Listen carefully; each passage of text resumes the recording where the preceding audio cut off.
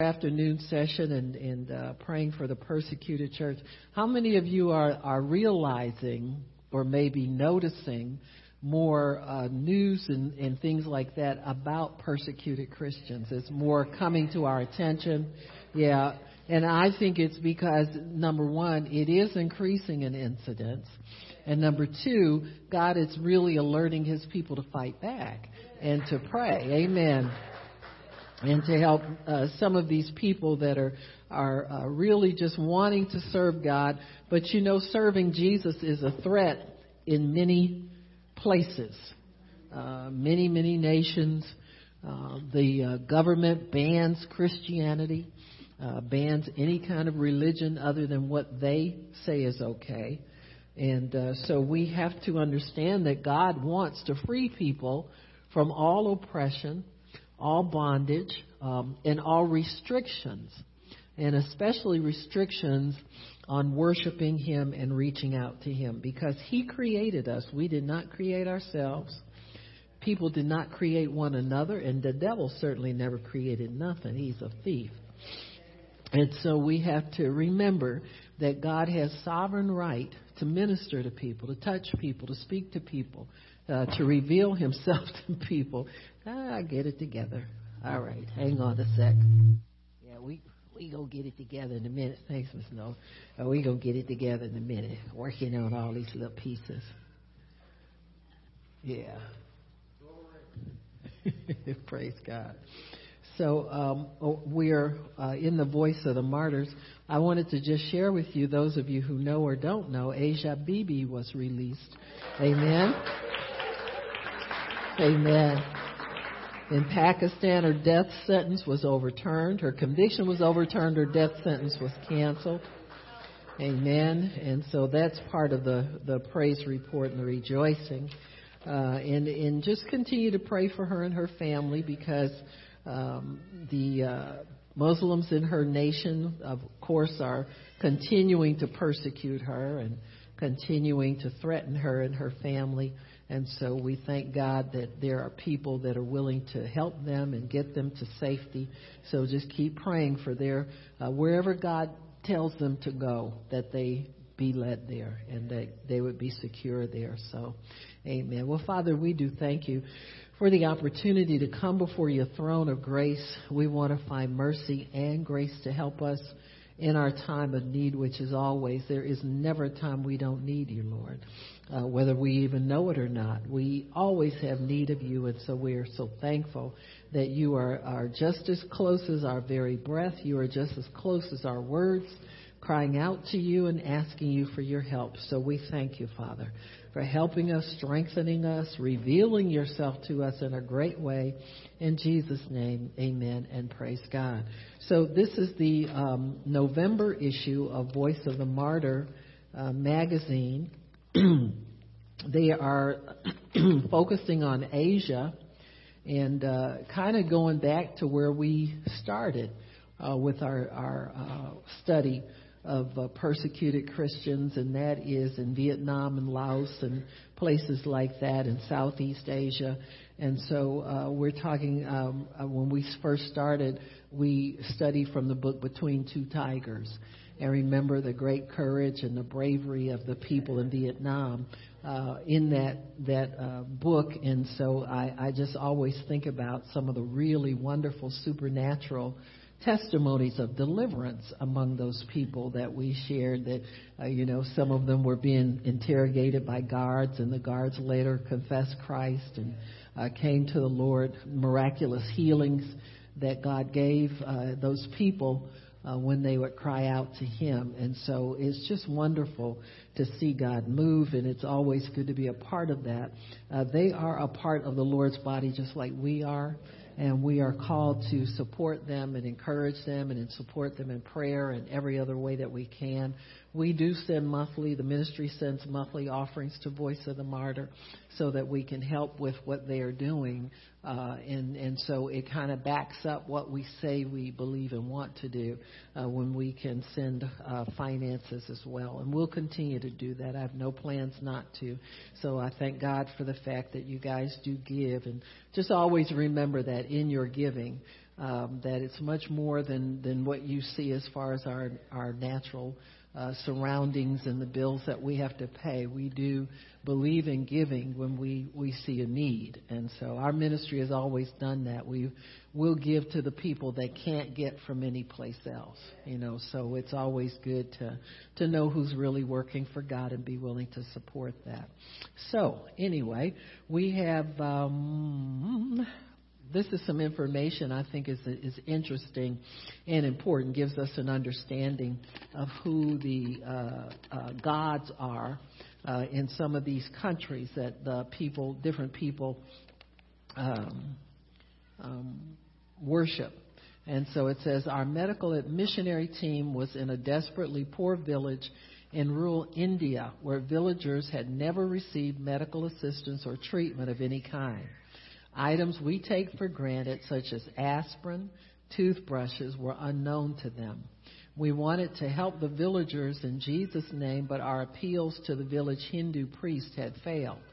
He would not let us provide medical care to the villagers because we had heard correctly from neighboring villages. He had heard correctly from neighboring villages that we shared about Christ and prayed for people as we treated them. Before escorting us out of the village, the priest told us that he would take us to the village temple and show us their gods. A few minutes later, after walking across a blood-stained field, I was staring into the eyes of an 8-foot-tall, blood-spattered idol of Kali, the Hindu goddess of death who bears the moniker Blood Drinker. The nickname is reminiscent of Hinduism's gruesome history of human sacrifice that continued for centuries on the Indian subcontinent, ending under the rule of the British East India Company in the 1600s. Since that time, goats have been the most common sacrifice. Kali, whose other name is Destroyer, was a cruel master in this village. Men and women created in the image of the one true God lived in shanties and suffered from malnourishment, while the false god Kali, along with her temple and priests, thrived at their expense. In an age of science, technology, and emphasis on rational thought, the idea of idol worship may seem primitive and irrelevant, but hundreds of millions of Hindus, mostly in South Asia, and hundreds of millions of Buddhists, mostly in Southeast Asia, still participate in idolatry, along with a majority of the world's Muslims who blend an idolatrous folk religion with the practice of Islam. From the time of creation until today, idolatry has always been an orchestrated attack on God's glory. In 1 Corinthians 10:20, Paul explains that the things which the Gentiles sacrifice, they sacrifice to demons. Idols are not mere representations of people's imagined gods like characters in the novels or movies. They are demonic.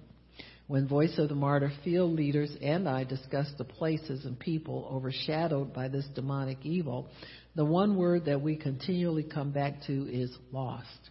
It is incredibly sad to contemplate the degree of error in men's hearts and minds, but then we rejoice when we think of our Christian brothers and sisters who are willing to address this evil head on, no matter the cost.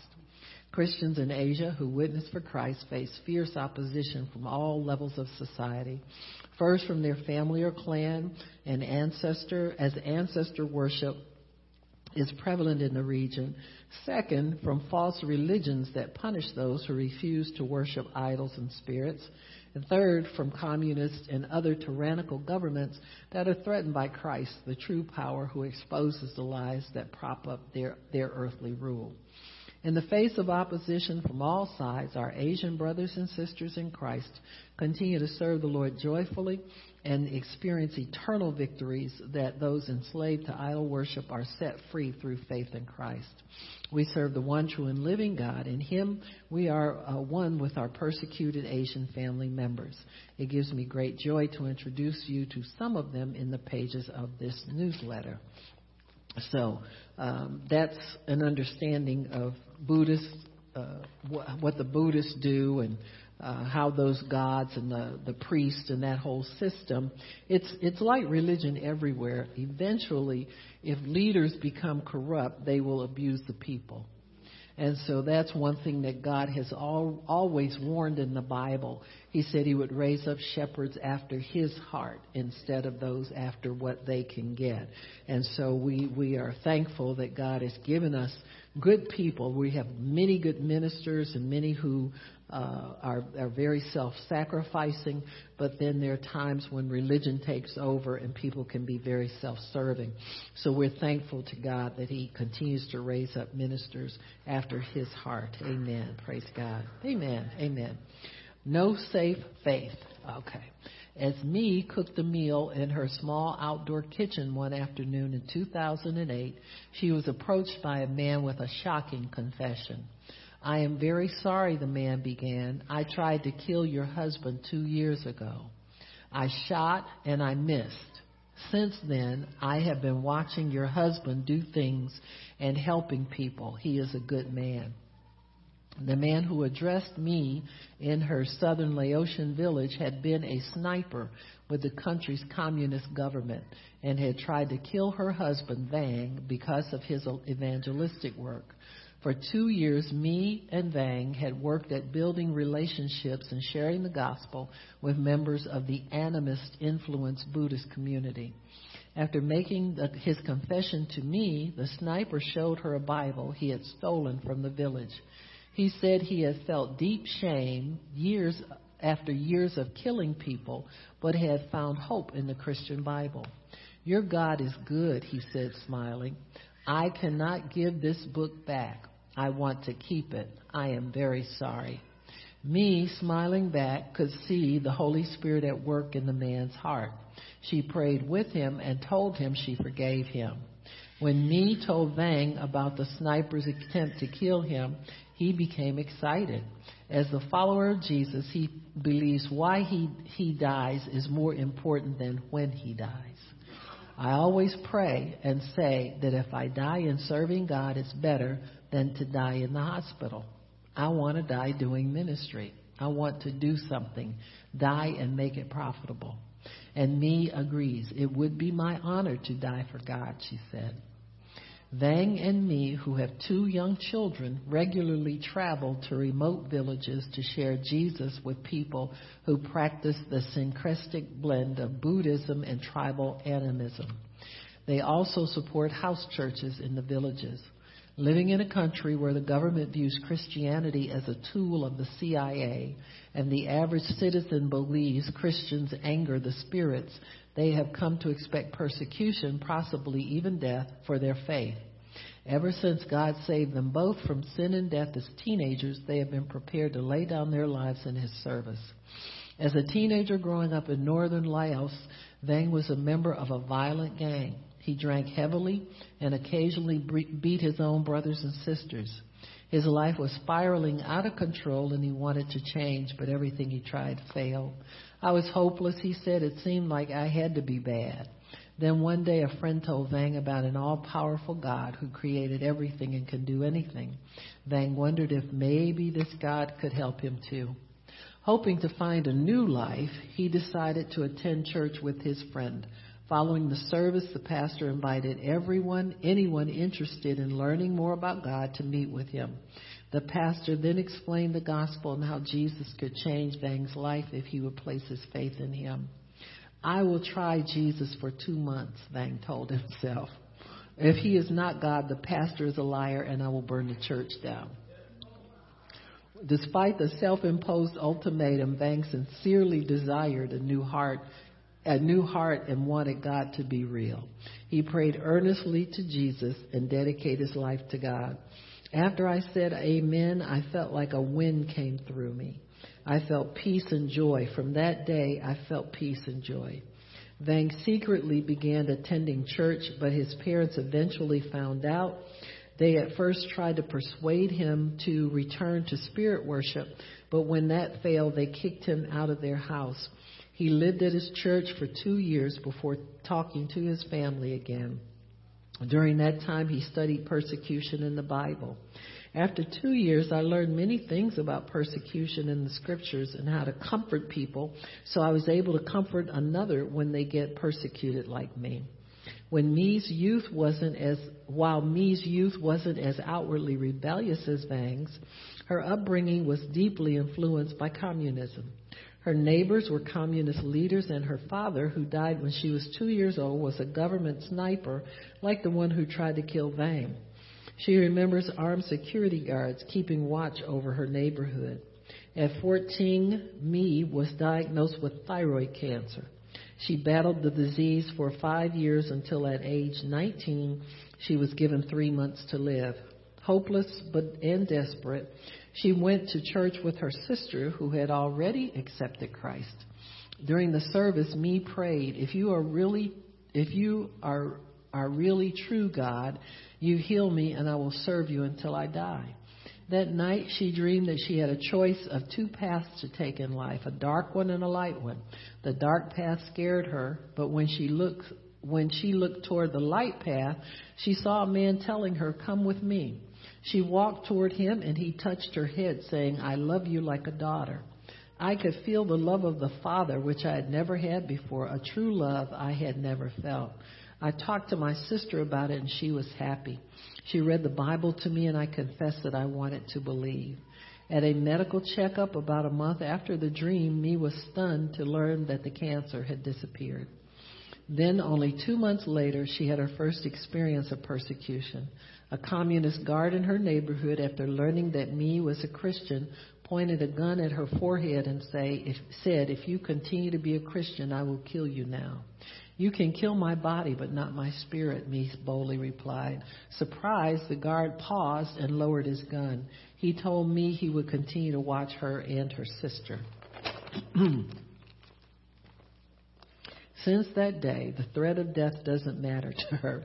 She knows that without God's miraculous healing, she wouldn't be alive anyway. It's like she wasn't planning really to be here. Her life is in His hands. For Vang and Mee, there is no such thing as a safe faith. They believe Christians who claim to follow Jesus must be all in. When you try to avoid what God says, you try to build your own kingdom, Van said. Either you listen to God's word or you listen to the world. Follow God and obey what God says we must do. Vang said Christians, no matter where they live, should strive to live a life of faith that is worthy of persecution. If you want to follow Christ, you will get persecution. Christ says, deny yourself, take up your cross and follow me. So why do we have to live calmly and comfortably and settle when Christ said, you will get persecution because of my name? People will hate you. Your family will come and fight you or put you to death. If what the Bible says is true, it is true. So why do you try to avoid it? As he reads the scriptures daily, Van can't help wanting to live the life that God rewards. I pray to God to let me die in the field serving the Lord. I want to get that reward. I don't want to live and die easily and just receive a little reward. I want the crown because Jesus said, if you die faithful, I will give you a crown of life.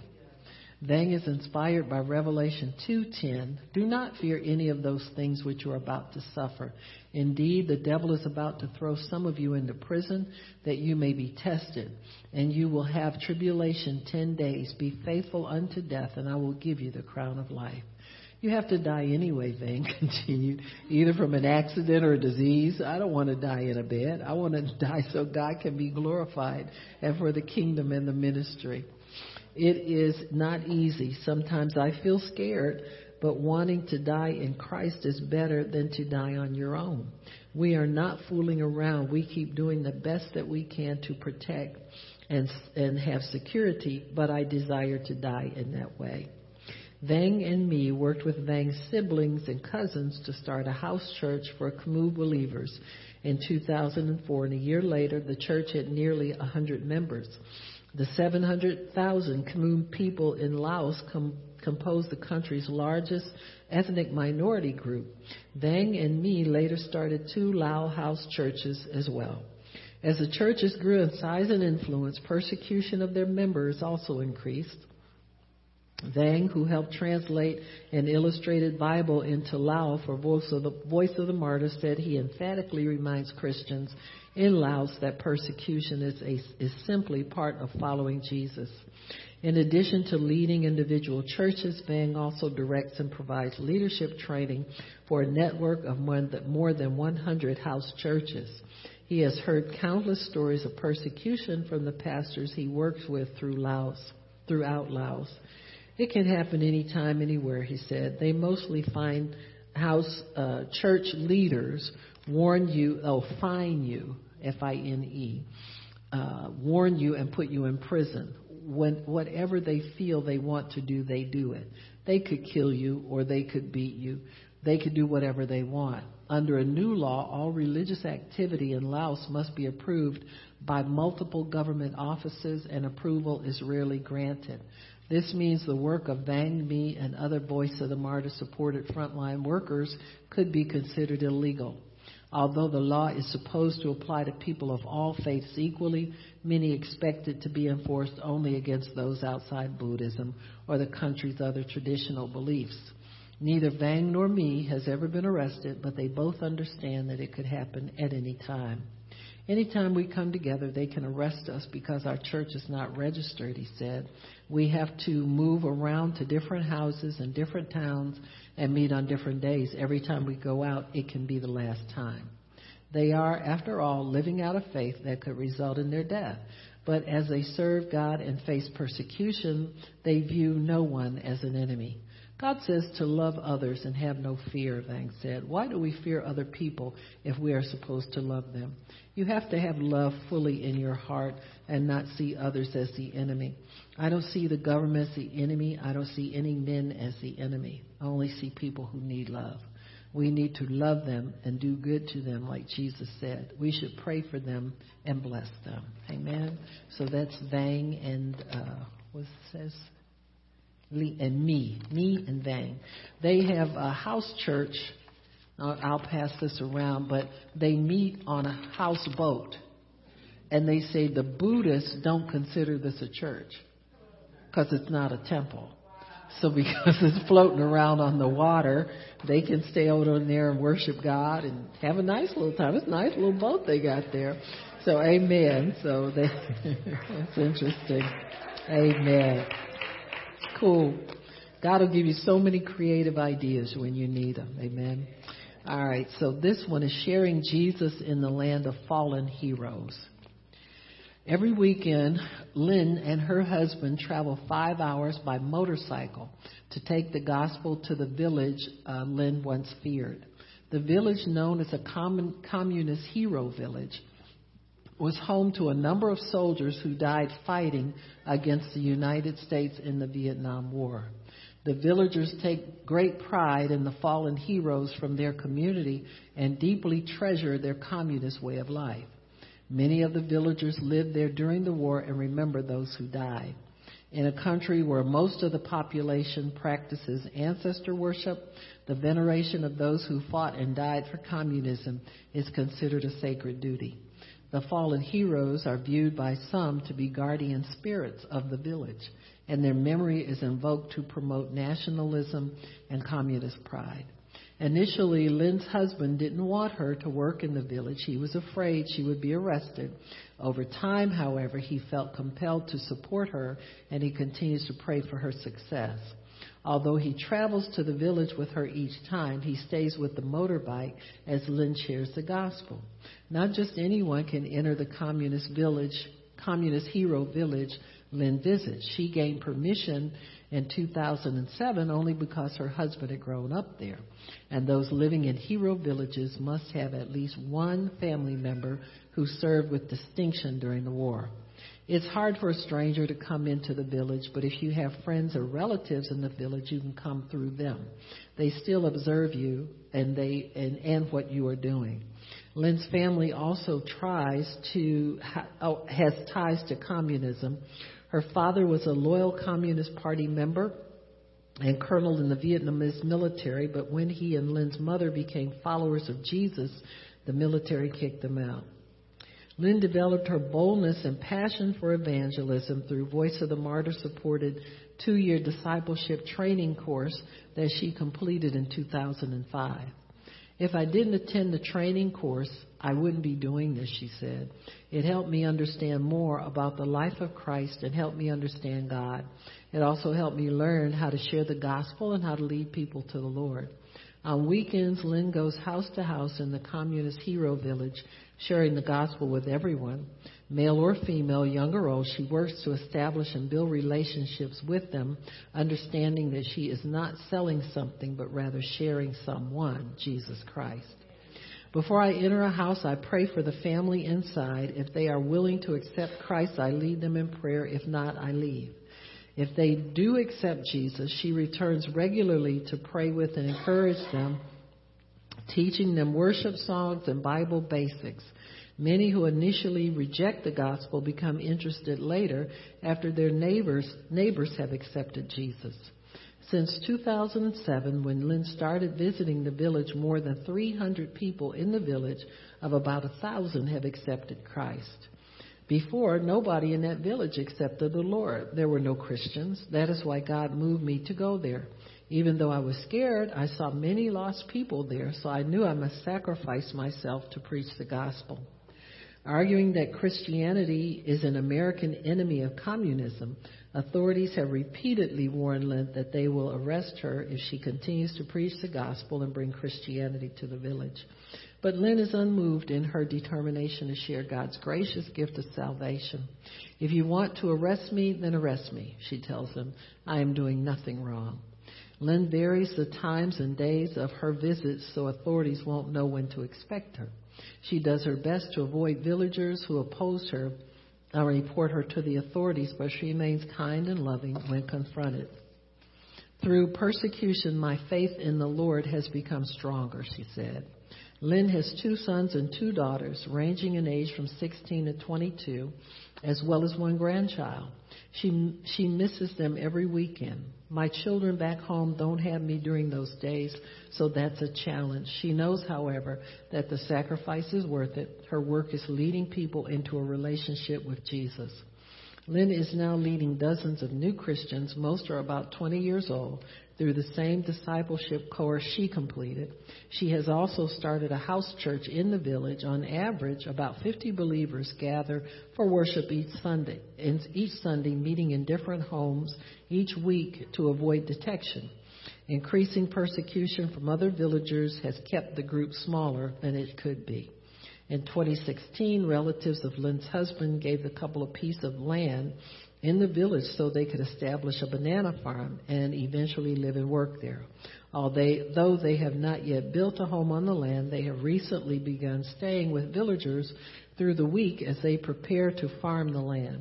The harder Lynn works to expand God's kingdom, the more supportive her husband becomes of her work.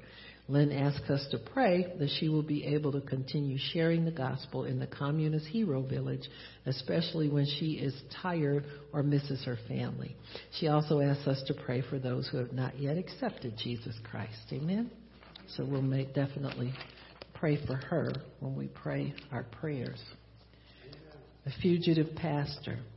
After leading his Hmong congregation in prayer one Sunday morning in the fall of 2002, Pastor Phoom Chow opened his eyes to the alarming sight of several Vietnamese police officers waiting to arrest him. Phoom had been detained more than 10 times for bringing Bibles to the Hmong people in the jungles of Vietnam, but authorities had never before interrupted a church service to arrest him. As the officers handcuffed him and led him away, they told him this would be the last time. We will never let you be free anymore, the arresting officer said. Phoom realized he might never see his wife and 3 children again, and he considered the possibility that the authorities might even kill him. So as the officers escorted the handcuffed pastor across a stony path in the middle of a river, he suddenly turned and ran toward nearby mountains. Police officers chased him into the jungle but lost him in the thick green foliage. As the sun began to set, Phoom hid quietly on the mountain and prayed to God. The Bible says, "You help the one whom you love," he prayed. "Please, if you want to use me in your ministry, please help me as I have no way to do it. I have nowhere to go. Help me to escape these people." Phoom hid on a mountain for 2 nights. Once he felt safe to leave, He hiked down to a nearby Hmong village that he knew had a church.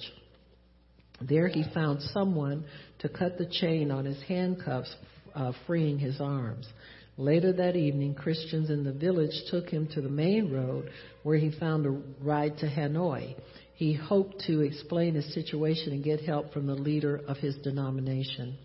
Vietnam has a population of 96 million, predominantly Buddhist, but there are nearly 10 million Christians there. Roughly 400,000 of the Christians are Hmong. The number is growing. The country's communist leaders have long considered Christianity to be a United States propaganda tool. On his way to Hanoi, Phuong traveled through multiple police checkpoints where officers searched vehicles for a man in handcuffs. The sleeves of his jacket concealed the cuffs still locked on his wrists. After arriving in Hanoi, he found the office of the church denomination and met with the president. He revealed his handcuffs, shared his story, and asked for help. But since the police had been cracking down on those spreading Christianity among the Hmong people, the president was reluctant to help him. That's a very big problem. The president told him, "Sorry, you are Hmong, we cannot help you." The president arranged to get Phuong a hotel for the night, but when the hotel clerk saw his passport, he immediately called police and Phuong was rearrested. When he got to jail, police took his belt off and repeatedly whipped him with it. The next morning, they beat him again before interrogating him. After Phuong explained that his only crime was becoming a Christian and sharing his faith in the North, the Hanoi police called the police station in the North and told them to come and get him.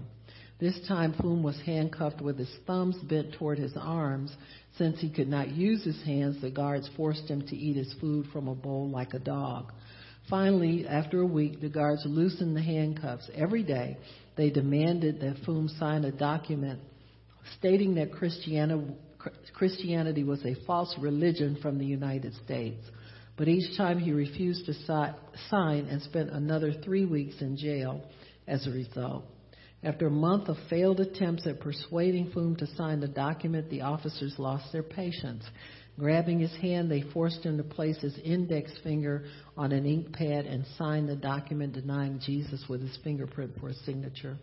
Phuong was then taken to a courtyard where police had gathered 400 Hmong Christians. They escorted their prisoner to the front of the crowd, lifted up the document, and told the Christians that Pastor Phuong had rejected the foreign religion of Christianity. The officers then ordered the crowd of Hmong believers to reject Jesus.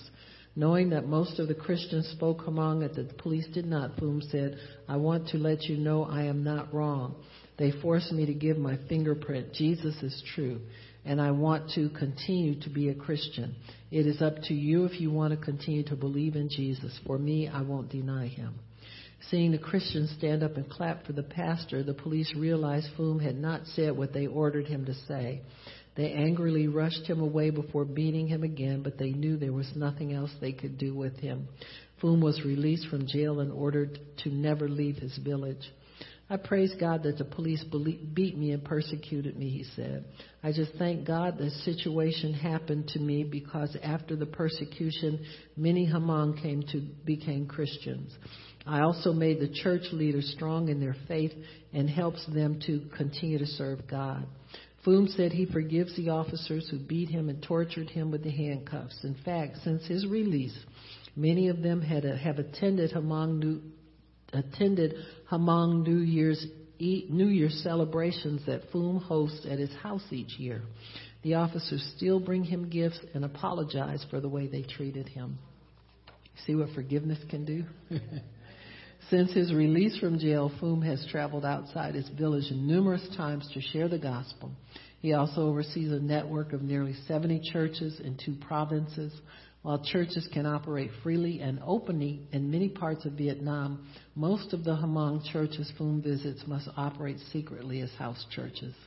The police are very strict and watch the Christians. I have to go underground secretly to visit them. Voice of the Martyr recently helped purchase a motorcycle for him. We also support the evangelistic training he provides in a number of villages, as well as his work of encouraging and praying for other believers who have experienced persecution. whom fully expects to be imprisoned again, but he knows that if it happens, God will use the experience to grow his church among the Hmong people in Vietnam. So, amen. Isn't that wonderful? Such a wonderful attitude. They just agree with the word, and don't. I mean, it's a good thing to just let your words line up with God's word so you won't, you won't fall short of anything. He knows how to protect us and take care of us. Amen. In China, arrests and raids continue. Almost every week, Voice of the Martyr receives new reports of arrests and raids on house churches across China. During a worship service on July 15, about 30 government officials raided the Bible Reformed Church in Guangdong, China, for the third time in a month. According to the pastor, they interrupted his sermon, demanded ID cards from everyone present, and ordered them to stop gathering as a church.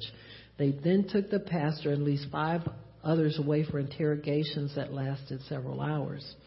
In June, the church was raided twice and fined 50,000 yuan, or about $7,500, for holding religious services in an unregistered building. The church had been pressured for the last 8 years to join the government-sanctioned 3 Self-Church, but they have resisted. Pastor Huang said the church intends to appeal the charges in order to become witnesses on God's behalf. A Christian leader in China said house churches continue to resist the communist government's attempt to bring all churches under its authority. To date, I have not found one church leader who intends to obey the law and register their church, he said. Many churches have closed permanently and are meeting in smaller groups of about 30 people. One pastor told the police, you have a choice. You can send one policeman to watch this meeting place, or you will send 20 policemen to watch us meeting in 20 locations. So they, in China, there's still persecution of the church, of course. In Ethiopia, Bible school serves Eritrean refugees. We talked about Eritrea, I think, a couple of months ago. A Voice of the Martyrs supported Bible school in Ethiopia is serving Eritrean Christian refugees, many of whom fled persecution in their home country.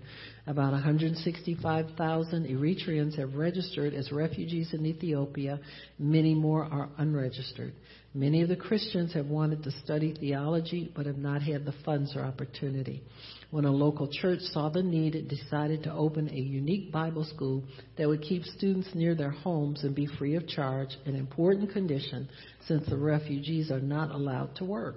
Offering Bible training for these persecuted believers is one of the few ways we are able to assist them while they live in refugee camps.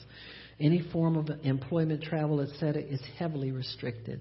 The Bible school offers a 2-week course every 2 months, and students are required to complete 24 weeks of total class time to graduate from the 2-year program. Because of the intermittent class schedule, students can continue to serve in local churches and apply what they are learning in between class sessions. This year, the school has 28 students, as well as several pastors and evangelists who are auditing the course. In Bhutan, most believers in Bhutan are first-generation Christians. And according to Voice of the Martyr Regional Director in South Asia, Christians there experience an overwhelming sense of fear. They sneak into the forest to secretly bury their dead. They worship discreetly in homes, and they use extreme caution when sharing the gospel with family members. A young woman named Pim, who became a believer after growing up Hindu, began to suffer abuse from her alcoholic husband after he learned of her conversion. Eventually, Pim reached the point of considering suicide. But at that moment, she heard God's Spirit say, "You are my daughter." After being lifted from her depression, she threw herself into ministry work. Though Pim cannot read, she has memorized many Bible verses by listening to her pastor's weekly sermons. That's pretty cool. You have to really, I just think about people memorizing from listening, it's like, ooh. She goes from house to house using the memorized Bible verses to share the gospel. So far, she has led 55 families to Christ. This sister was so bold and courageous. Amen. Amen. Praise God. She was so bold and courageous, the Voice of the Martyr Regional Director said. her faith and joy seem to fill the room. Amen. It's wonderful. Wonderful what God is doing. Amen. So that's an update on Vietnam and other places in amen, Southeast Asia. They're still doing what they do. I just love the boldness of these people, to just stand for God and their knowledge of the scriptures and knowledge of what persecution really means just emboldens them even more. And they are not afraid and they do not back down. And that is the best part of it, So they really live the example of Christ. So we're going to pray our protection against persecution. I'm going to read some things that, just some headlines we need to pray as we pray.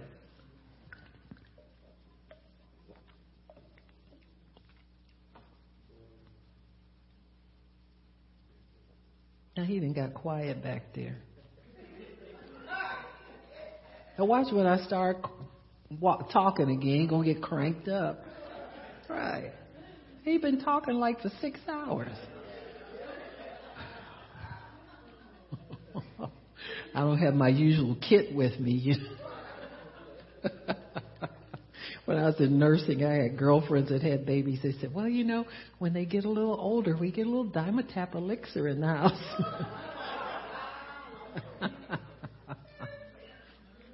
You know how hospital people are. They quick to drug, So.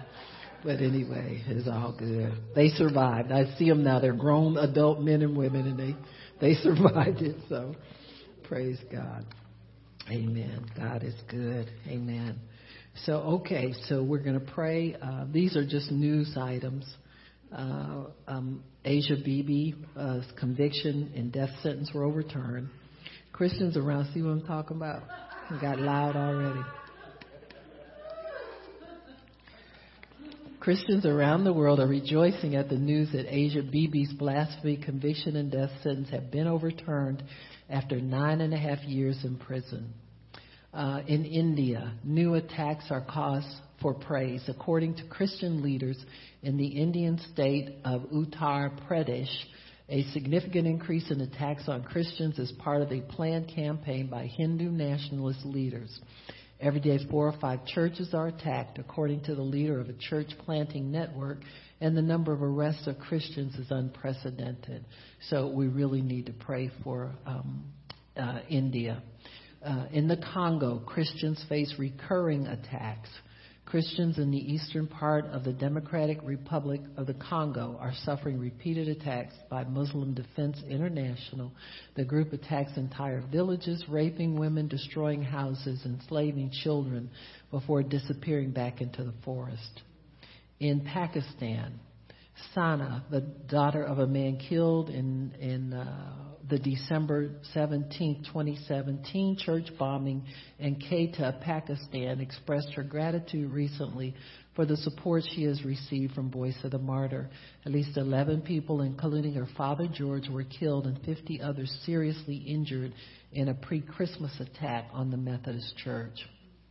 In Uganda, Malik and his wife were thrown out of his family house after he told them they were Christians, but he refuses return to Islam even though his father has offered to let them rejoin the family if they do so.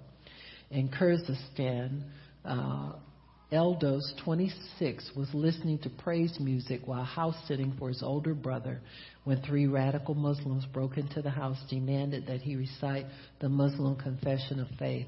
When Eldos refused, they began to beat him. They knocked out some of his teeth, broke his jaw, damaged one eye, and gave him a concussion. So we'll pray for him to be healed. In Nigeria, Jos is under siege by Fulani militants once again. In Indonesia, 3 more churches have closed. Okay. In Malawi, a movement of God is happening among the Yao people, so that's good to know. In India, new violence against Christians in Uttar Pradesh. We just talked about that. Police arrested on September 5th a pastor and 270 church members in Jaunpur, accusing them of illegally converting Hindus to Christianity. In Uganda, Elizabeth was a secret believer for a year before she told her Muslim husband. While working in her shop one day, she heard an audible voice saying, "Seek me and find your life." Seeking to know God who had spoken to her, she visited a church and eventually came to faith in Christ. In Laos, Analu, a widow in her 60s, and 8 other people in her village placed their faith in Christ after believers in a neighboring village visited to share the gospel. Shortly afterward, police visited her and told her that she and 2 young relatives she cares for would have to leave unless she abandoned her faith. In Laos, pastors meet with authorities about Christian families facing eviction. In Nigeria, Voice of the Martyrs supported widow killed in roadside accident. Hassini Yakubu, whose husband was killed in 2009, attacked by Fulani Muslims, died in a roadside accident in September of this year. Since her husband's death, she had been supporting her 3 children as well as a niece whose father was killed in the same attack that took her husband. In Central Asia, Christian couple faces increasing persecution for evangelism. Rinat and Risha face increasing pressure from authorities and family members for their evangelistic work, which includes leading a secret house church, distributing Christian literature, and sharing the gospel in their restricted nation. So, new things to pray for. Let me see if I can grab some things out of here. We can just lay hands on this one and pray for everyone listed in here. I'll pass this around to that. I think I love the picture of the houseboat church. It's not, they don't think it's a real church because it's in a boat, not a temple. So that gives me ideas, huh? Wherever you meet is the church. Amen. We are the church. So wherever we are is where God wants us to be. Okay, if you pray, and I'll pray in the English, you pray in the Spirit. Heavenly Father, we thank you, we bless and praise you. We come to you, Lord, asking forgiveness for our sins. We forgive these people who are persecuting our brothers and sisters in Southeast Asia and in Asia. And we thank you, Lord, for delivering us from all unrighteousness. We thank you, Lord, for forgiving them that they might come to a clearing and their faith would work. They would come to a righteousness that is by faith, that they can receive the gospel of Jesus Christ. We pray, Lord, for Pakistan, India, the Congo, for Uganda, Kyrgyzstan, Nigeria, and Indonesia. We pray for Malawi and India. We pray for Laos, Nigeria, and Central Asia. We also pray for Vietnam, for the people that we prayed for today. We pray for me and her husband. We also pray for Lynn and their family, Father, for the things that they are suffering. We pray for Pastor Fu as well, Fum, and we know, Father, that you have your hand on their lives for good. Thank you, Lord, that we pray that our persecuted family in Laos and Vietnam will allow you to deepen their vision to reach the lost, especially members of the Communist Party and those deceived by Buddhism and animism. They would have access to resources, including materials in tribal languages that will help them effectively evangelize and teach their neighbors, that they would witness incredible growth and maturity among new believers, seeing many raised up to lead churches, that they would stay strong in you when family members persecute them for placing their faith in Jesus Christ, that they would be encouraged and strengthened, as many must travel for hours by motorbike through difficult terrain to meet with other believers. And we thank you, Father, for protecting these people. We thank you for delivering them, allowing them to live, allowing them to have life so that you can have life in their hearts and in the hearts of others. And so we pray for their protection, Father. We thank you, Lord, that we submit to you, resist the devil, and devil, you must flee. We command you to flee from us 7 ways. Vengeance belongs to you, O God, and we resist retaliation by our accusers.